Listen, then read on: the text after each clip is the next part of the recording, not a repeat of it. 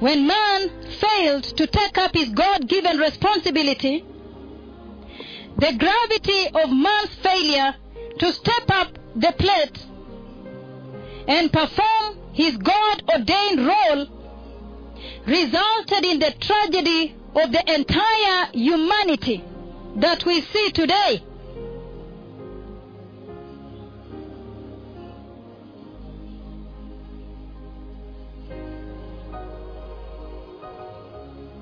Sin and death enter through negligence of man.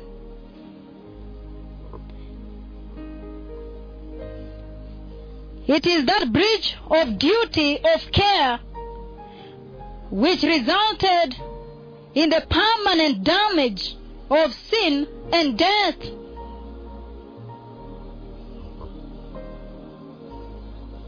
That until now,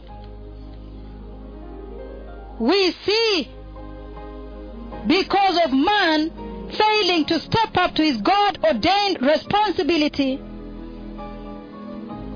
Christ Jesus the Lord, the Son of Man, Jesus Christ, had to come all the way from heaven. God the Son had to come and die here on the earth in order to try and cure this mess, to try and cure the failure of man to take up his God-given, God-ordained responsibility.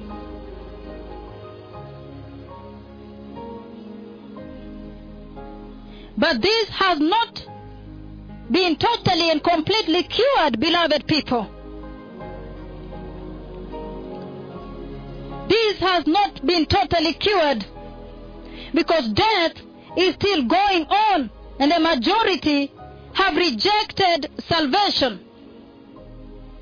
The majority have rejected salvation, and the ones that are so-called born again are actually busy blackmailing and busy slandering and attempting to defame the two most glorified and most dreadful prophets of Yahweh.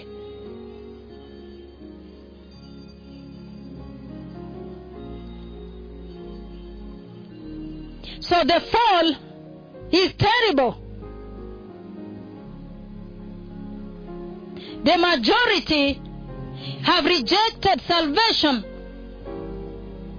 and the ones that are so-called born again are actually busy blackmailing and busy slandering, busy attempting to defame the two most glorified and most dreadful prophets of Yahweh.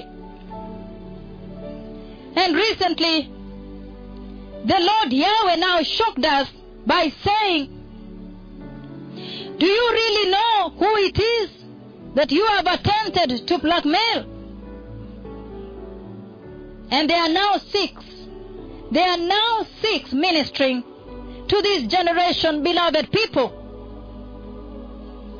There are now six ministering to this generation in a very, very dreadful way, while the Lord God Yahweh himself settles upon them in the most fearful way. Meaning, they touched Yahweh himself. Never had we ever known such a fearful and fierce relationship with God the Father. So the fall of man, by his failure to take up his God-ordained responsibility and duty, therefore, it has devastated this generation, both secular and Christian. Both the secular and the Christians have both been really, really devastated. It all began by the breach of duty of care by man. Blessed Christian man, who are in marriage. Blessed Christian men who are married. That is the gravity. Great responsibility ordained by the Lord God Himself.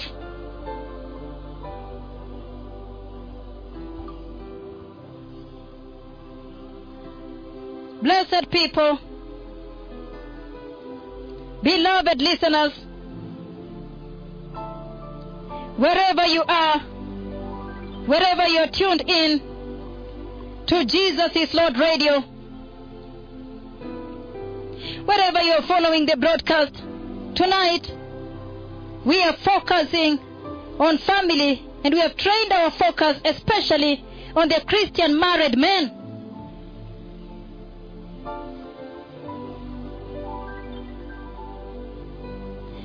And blessed people, the Christian family, as we saw, is the nucleus of the society. It is the nucleus of the church.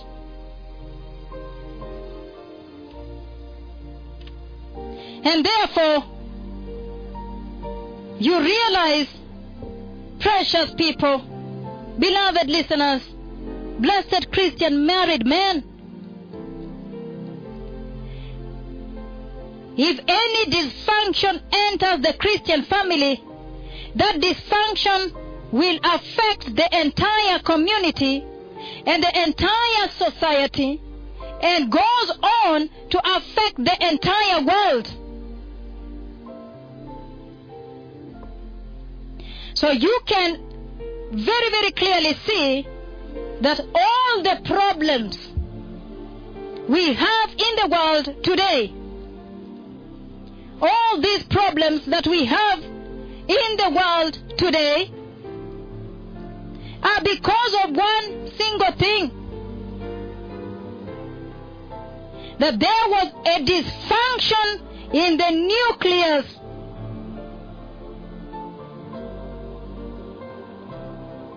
There was a dysfunction in the nucleus building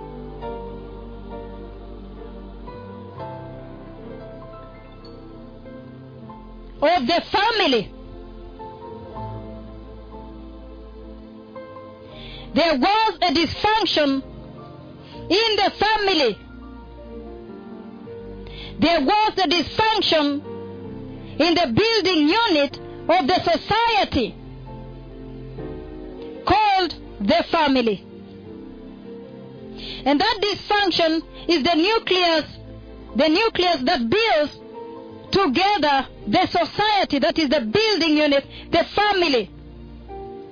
And it is caused by man failing to rise up to his God-ordained duty and responsibility in the family. That is why, blessed people, beloved listeners, precious listeners, that is why this conversation tonight, addressing the Christian married man and how the man can step up and take up his God-ordained duty, sits at the core of the healing of the world, and the entire world for that matter. That is just how powerful, how big it is. What we are addressing tonight in this conversation regarding the Christian married man, and how the man in the Christian family can step up and take up his God-ordained responsibility, his God-ordained duty, that sits at the core of the healing of the world. This is what sits in the core of the healing of the entire world. So the Christian married men, wherever you are tonight, do you hear me now? the Christian married men, do you hear me now? What we are addressing tonight is of gravity. Based on what we just looked at, that the family is the nucleus of the society, and the church and its dysfunction actually has caused all the problems that we see. If you go out in the streets and someone comes and steals your phone, snatches your phone, or you are mugged, or your vehicle is hijacked, if you are in the office and you leave your phone there and you come back and find it is not there, the corruption, the theft, the robbery,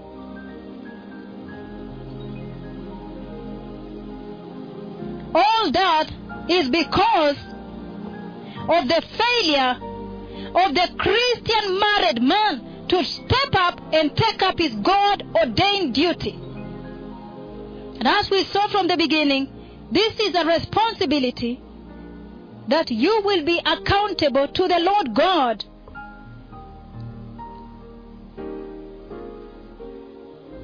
Christian married men, do you see how important it is that I am holding this conversation with you tonight? Do you now see how important it is that tonight we are having this very, very key conversation with you, the Christian married men?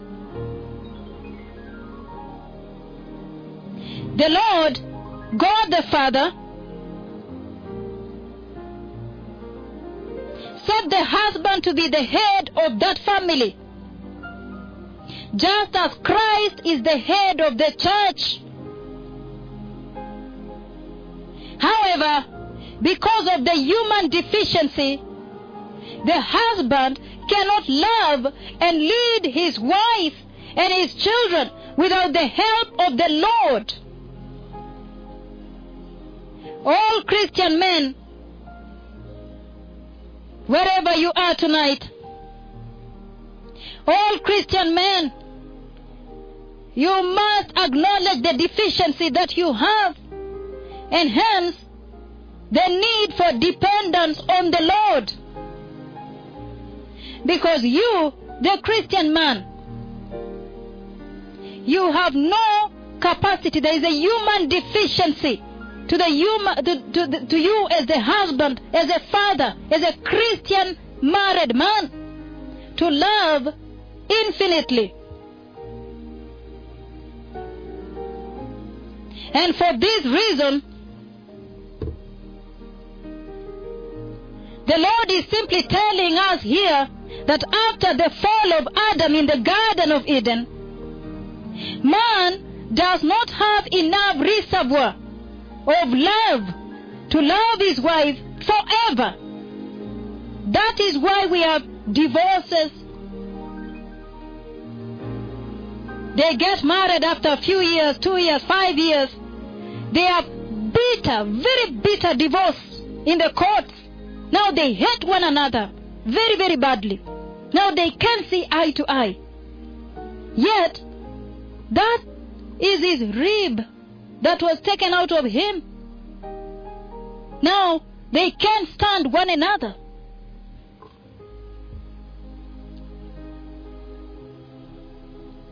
Blessed Christian family, following the broadcast as husband and wife tonight, blessed Christian married man, man does not have enough reservoir of love to love his wife forever. This is the deficiency that you must, as a Christian married man, acknowledge, and hence acknowledge also the need for dependence on the Lord. It is shocking because they are loving one another at a marriage, and in the next 3 weeks, 1 year, 10 years, 20 years, they hate each other. They are going through a bitter divorce, like enemies now. And yet she came from his rib. That is why there are divorces today. Because man does not have capacity to love forever. That is why the Lord is saying they must depend on the Spirit of Christ, the Holy Spirit. Christian married men, you cannot lie to yourself. You don't have the capacity.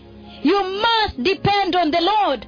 In your Christian marriage, have you depended on the Lord to love your wife and your children? Have you depended on the reservoir of the love of Christ?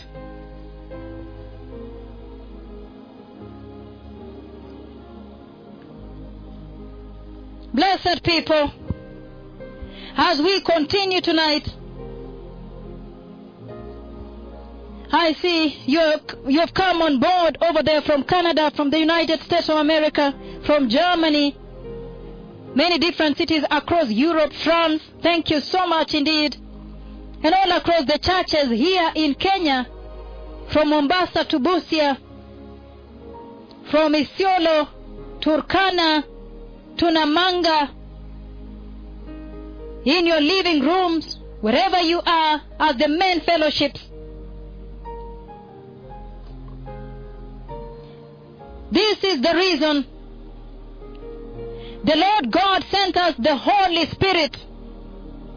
I want you to know that this is the reason God sent us the Holy Spirit, so that we can love one another by tapping the divine love of God from His unending love, His unending reservoir of the love Jesus has for the church.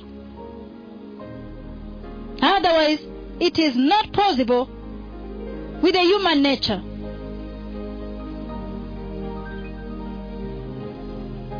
That is why that human nature must die, blessed Christian married men. Therefore, the husband and father in a Christian family has some fundamental and privilege, very, very serious responsibility and privilege, that when they seek God, when they seek the Lord and follow His leading, you will find that they serve their families better. And they also bring honor to the name of Christ Jesus. When you look at your life, when you look at your family, as a Christian husband and a Christian father, in a Christian family, today, at this hour, when the visitations of the Lord are so powerful in the house of the Lord, when God is literally walking with the two tremendous prophets of the Lord in broad daylight, when God is walking with the two most glorified messengers of God the Father, and we see the beaming of the dreadful pillar of God upon the two, revealing them that we may go to them. In other words, God is walking among us. Therefore, as a Christian husband and father in a Christian family, when you look at your family, when you look at your own life as a Christian husband and a Christian father, do you see your family bringing honor to the name of Christ Jesus? Or is it a family that has brought shame to the name of Jesus? And some of you are pastors, some of you Christian married men, husbands, Christian fathers, are bishops, evangelists, overseers. But when you look at your family, of which you are the head, with this God-given, God-ordained responsibility to lead. When you look at your family, does your family bring honor to the name of Christ Jesus? Does it bring honor? Does your family bring honor to the name of Jesus? Or is it a family that brings shame to the name of Jesus? Abortions are there. Daughters in that home are running around with men. The sons in that home are disobedient. They are sagging trousers, fried hair. They are moving around in drugs and drug abuse. They are in sexual sin. They are in drunkardness. When you hear someone shouting in the village, or in the plot, or in the estate, they say, oh, that is the son of so-and-so, and yet that is a Christian family. I'm asking you today, as a Christian husband, as a Christian father, in that Christian family, you have some very serious fundamental role, fundamental responsibility and privilege, and that when you seek God and follow His leading, you will find that you are able to serve your family better. Have you served your family and see that you're growing better and better in your service to your family and to God? Does your family bring honor to the name of Christ Jesus?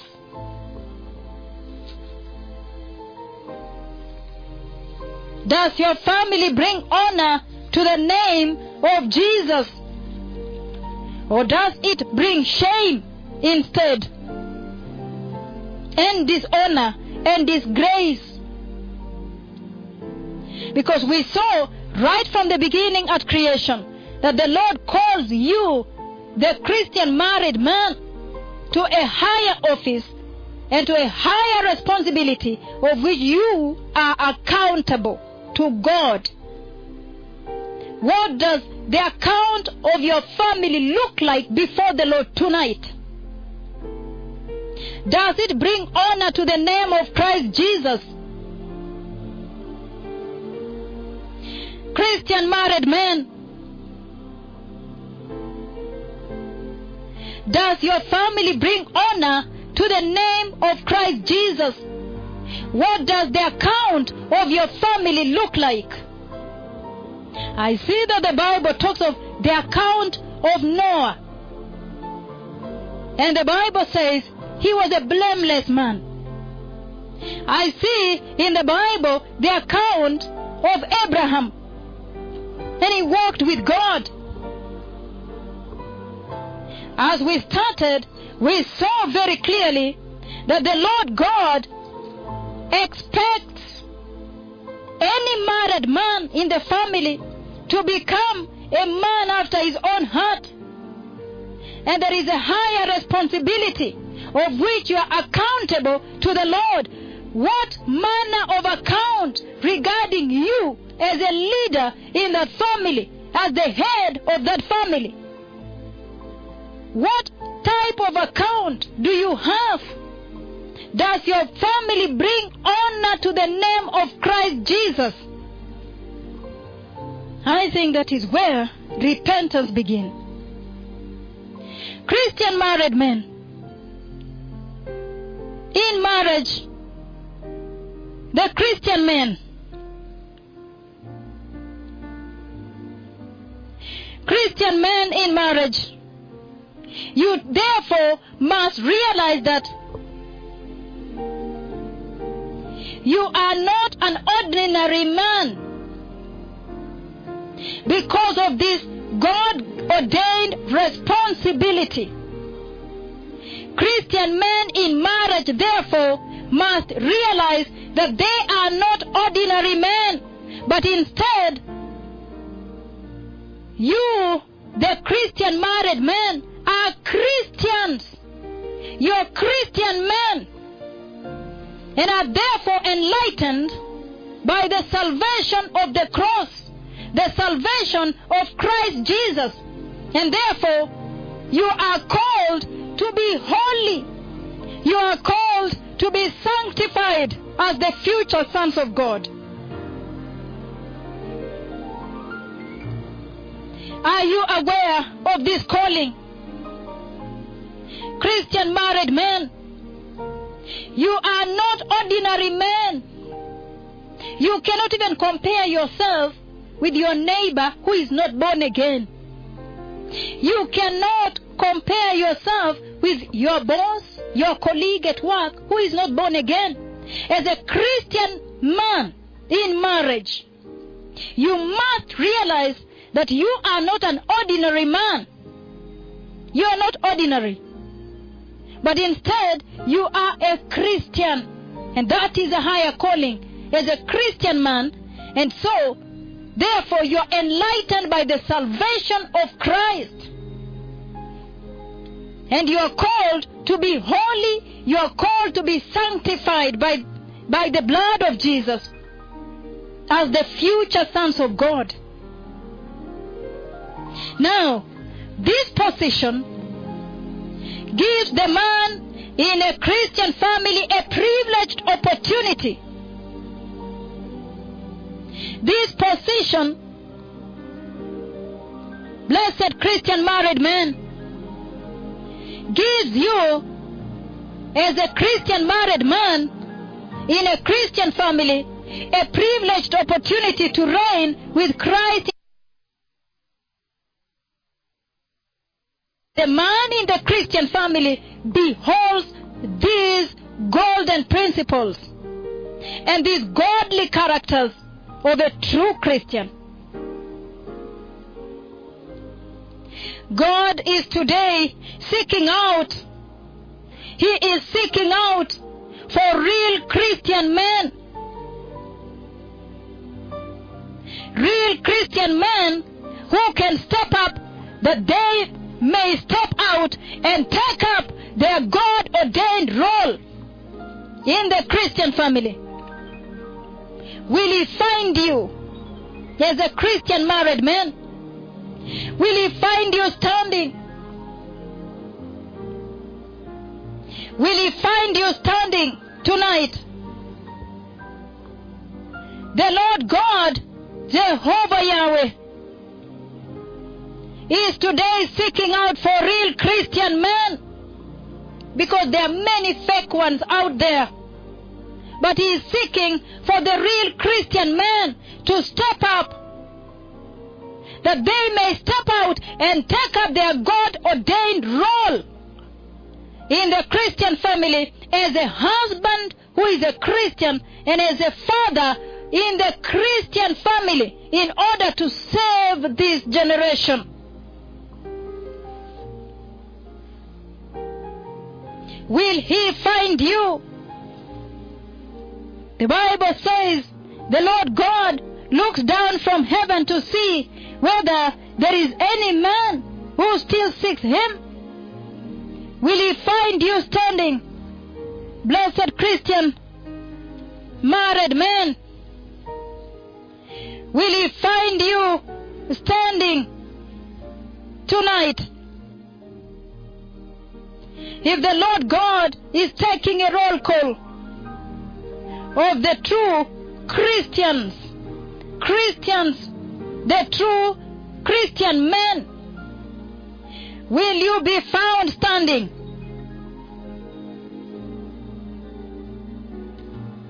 In my last submission,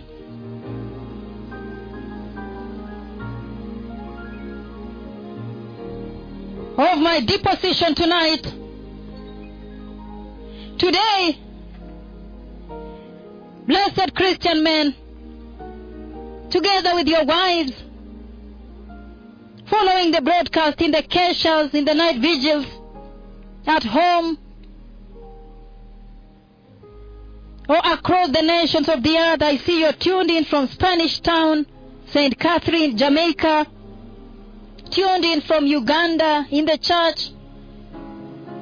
Following the broadcast over there from Angola. A very blessed evening to you. Over there from Seattle, Washington. From Johannesburg, South Africa. Pretoria, South Africa, Helsinki. The blessed Christian men all across the globe. Today, I want all the Christian men who are in marriages out there to understand the following. I want you to understand the following, blessed Christian men in marriages. That all Christians, all people, all Christian men want their marriages to be successful. That is a given. That is a given.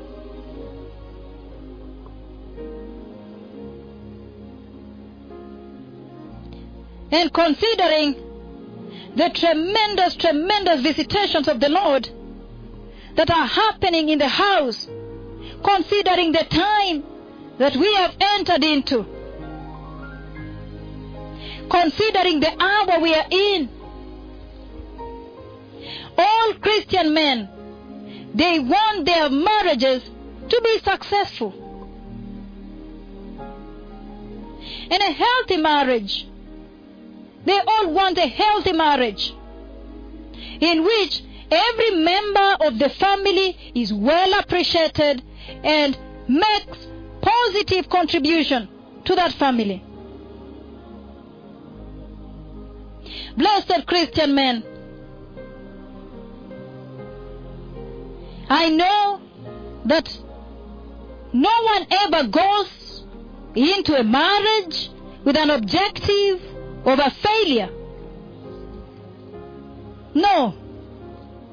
There is no one that sets out into a marriage with an objective of a failure. Everyone wants a successful marriage, a healthy marriage. However, in whichever stage of your marriage you may be in, blessed Christian men in marriages, I want to encourage you this night that in the book of Philippians chapter 1 verse 6, the Bible says, being confident of this, that he who began a good work in you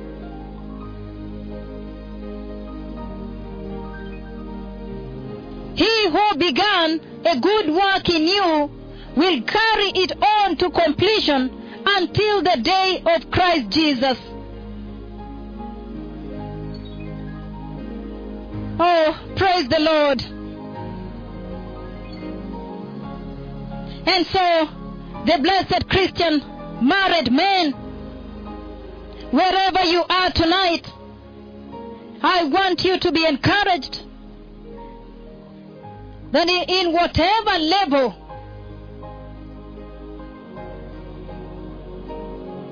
in whatever stage your marriage may be in, maybe things have gone wrong already, I want to encourage you tonight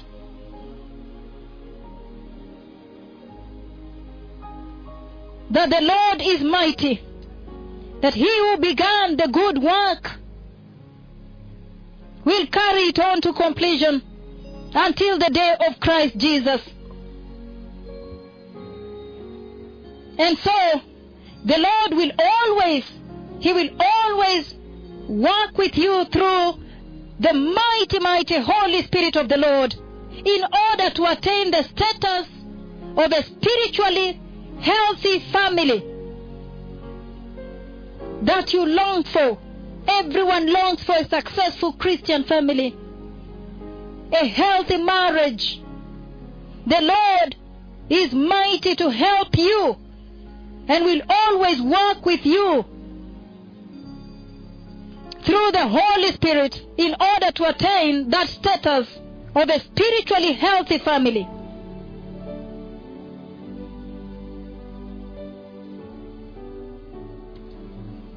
Especially at this hour, when we see the most historic visitations of the Lord in the house of the Lord. The cloud of God has come down and settled upon the two tremendous prophets of the Lord.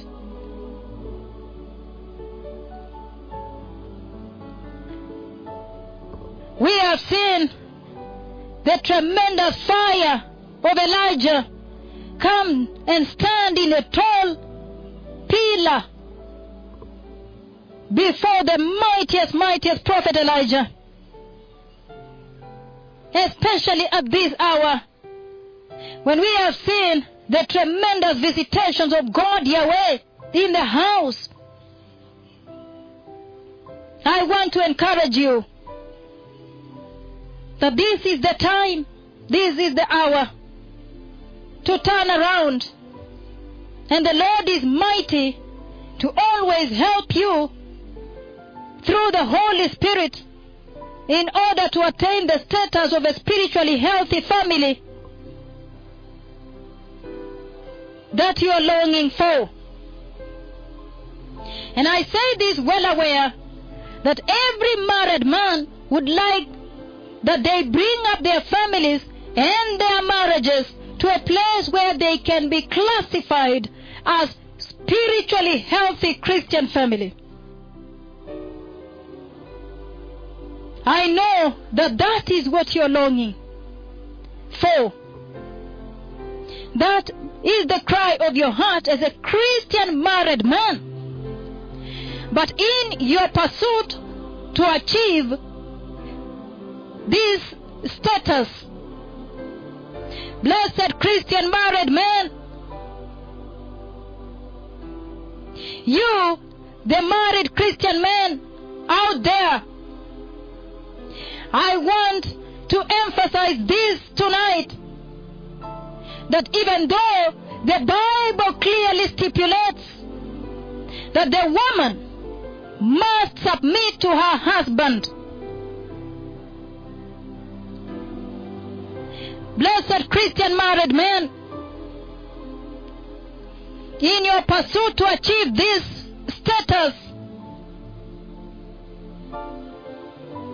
of spiritually successful marriages, and to have your family, your marriage, to attain the status to be classified as a spiritually healthy Christian family. In your pursuit to achieve this status, in your to have a spiritually successful Christian marriage, Christian family, spiritually successful Christian family. The married men who are Christians out there, perhaps gathered in the churches, in the men fellowship keshas tonight, or seated in your living room with your wife following the broadcast, I want to emphasize this very, very well tonight, that even though the Bible clearly stipulates that the woman must submit to her husband,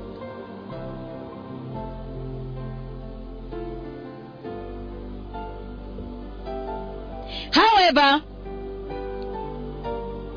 blessed Christian married men, listen to this very well.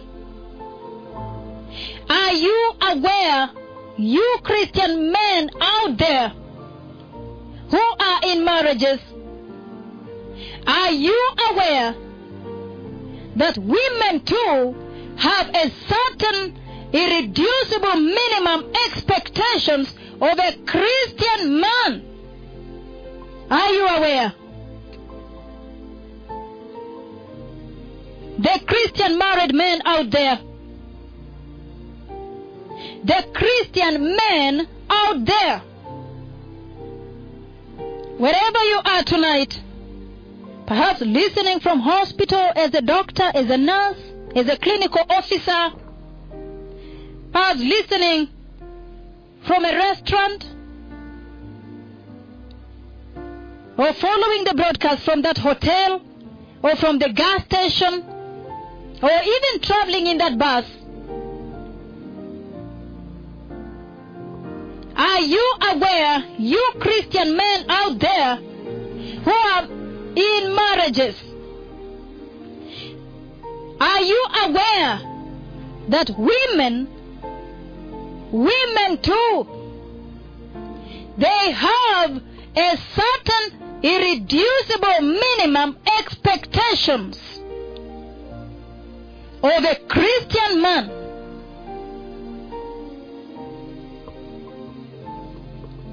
Number one, are you aware that the Christian woman expect that you, the Christian men out there, the Christian women expect that honesty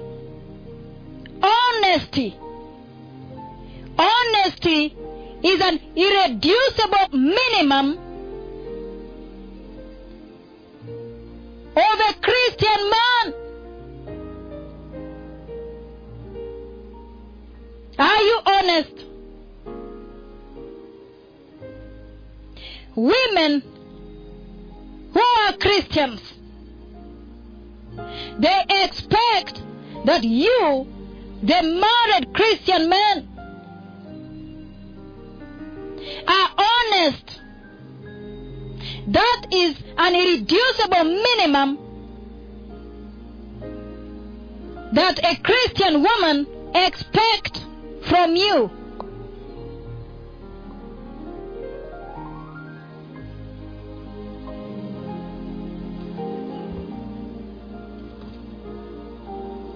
Christian women expect that honesty is an irreducible minimum of a Christian man, more than any other character traits. Christian women are looking for a man who is going to be open and honest at all times, not sometimes, right from the beginning and all throughout your married life, all throughout your Christian married life. Not sometime. The least you can do for her, you Christian married men out there, the least you can do for her, the very least you can be to her is an honest person in her life. That is not too much to ask. That is the irreducible minimum.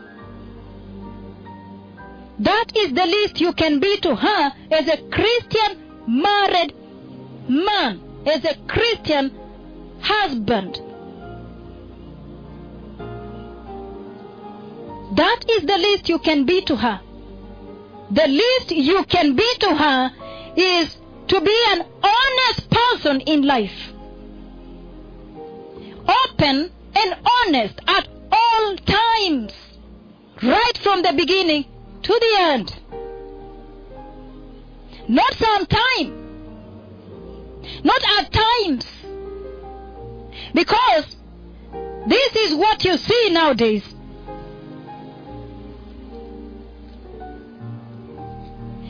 You'll find that when families appear for counseling, This is what has become the greatest problem that has caused so much divorce. Dishonesty among the Christian married men. The least you can be to her as a Christian husband is to be honest person in her life. The honest person in her life.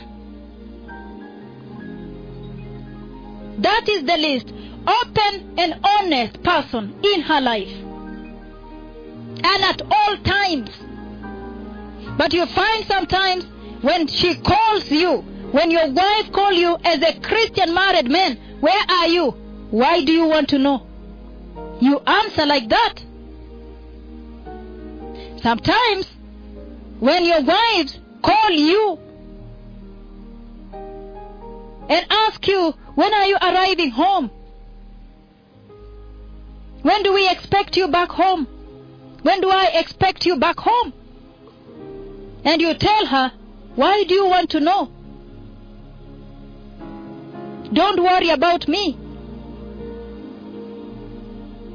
You find many Christian men in marriages, they lack this important character trait. And this has been the cause of many fights, many wrangles and problems in marriages. Again, the Christian married men out there, I want you to know, and I want to emphasize this again, that while the Bible clearly stipulates that the woman must submit to her husband, however, Christian married men out there, are you aware as a Christian married man, as a Christian husband, are you aware that women too, your wife too, expect a certain irreducible minimum, she has a certain irreducible minimum expectation of you as a Christian man. And the least you can be to her is to be an honest person, an open and honest person to her. You Christian married men out there,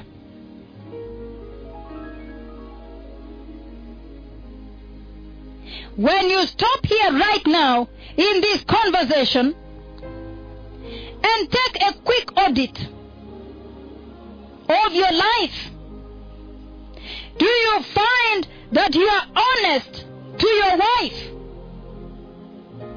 Are you honest to your wife? Are you honest at all times? Not sometimes. Not just at times. Christian married men, tell me, you Christian married men out there, when you stop here right now, I'm asking you, in this conversation thus far, and take a quick spiritual audit, do you find that you are honest to your wife? Perhaps she is seated right next to you there. Are you honest to your wife? Perhaps she too is listening right now. But I'm asking you, the Christian married men, are you honest with your wife?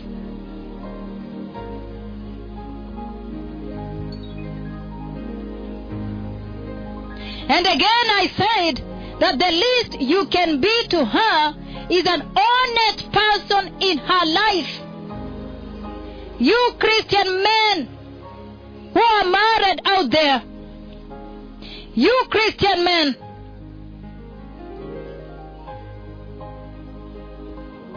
in marriages. Again, I said that the very least you can be to her is to be an honest person in her life. You Christian men out there, the Christian married men out there,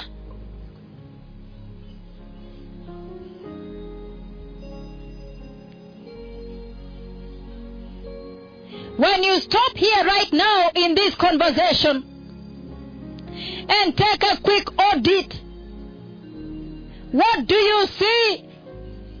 What do you find? What do you find? Do you find that you are honest to your wife? Are you honest with your wife? Instead, the answer will shock the world if the truth is said now. You will find that this is the most wanting department of Christian married men. Honesty is lacking. Are the married Christian men going to be left behind at this hour so critical in the church? At the time of the greatest visitations of God Yahweh Himself walking in the house of the Lord, because of dishonesty.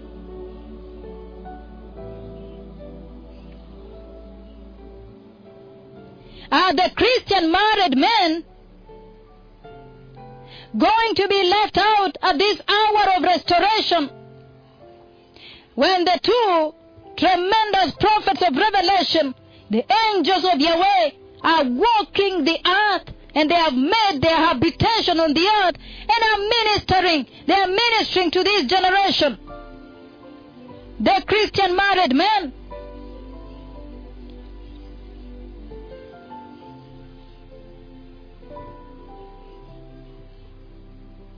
The least you can be to her is an honest person in life. You Christian married men out there, when you stop here right now in this conversation and take a quick audit, a quick one. In that quick spiritual audit, what do you see?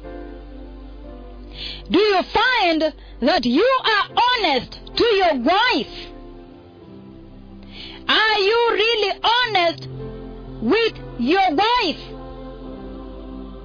And I'm saying, blessed people, the answer instead will shock the world if the truth is to be said now. Because you will find that this is the most wanting department of the Christian married men.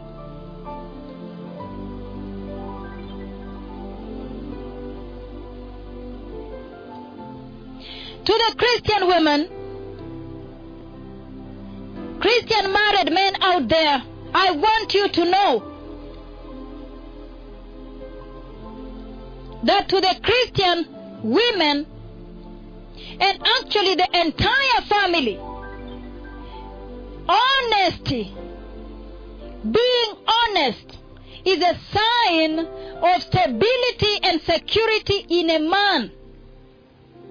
That is what they look out for. When the head of the family is honest, open and honest at all times, to the Christian women and the entire family, the children also.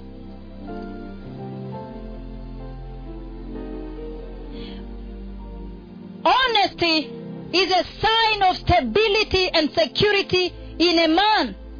In other words, there is nothing hidden.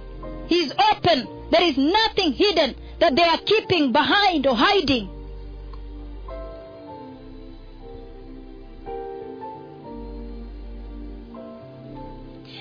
The Christian married men listening in the churches, or perhaps in your homes, or perhaps in that office as a doctor, as a nurse, or as a clinical officer.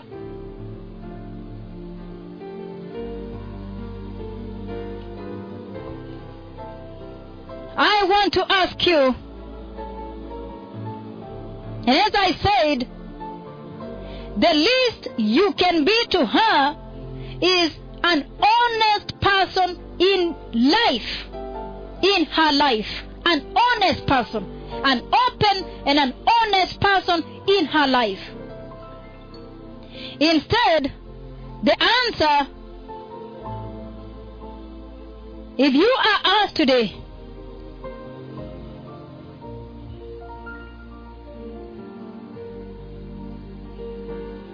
have you been an honest person to your wife as a Christian married man? Instead, the answer will shock the world if the truth is said now. You will find that this is the most wanting department of the Christian married man.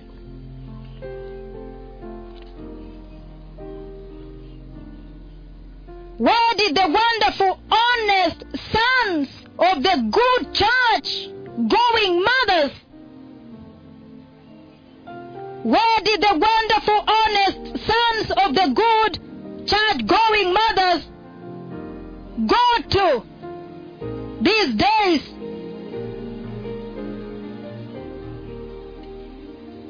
Where did it go to? Where did the wonderful, honest sons of good church going mothers gone these days?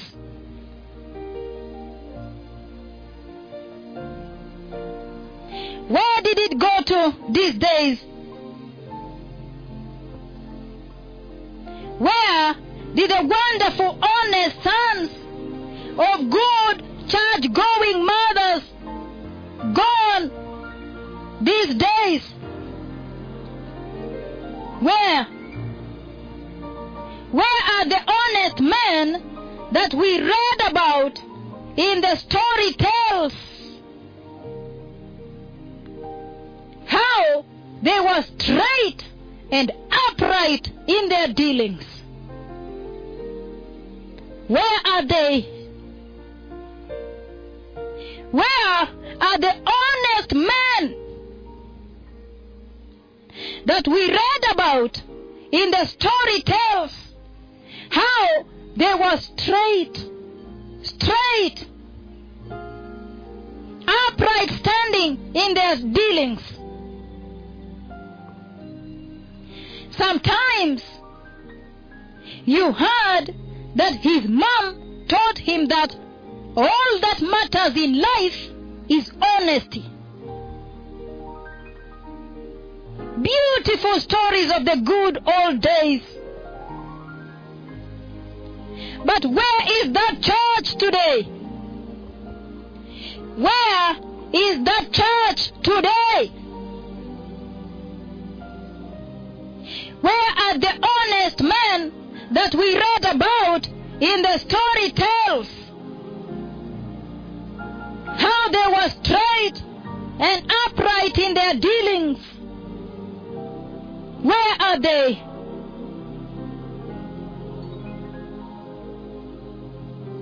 Sometimes you heard that his mom took him to Sunday school, took him to church, and told him that all that matters in life is honesty. Honesty. Oh, the beautiful stories of the good old days.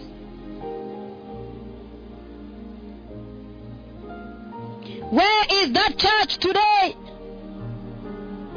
Where is that church today?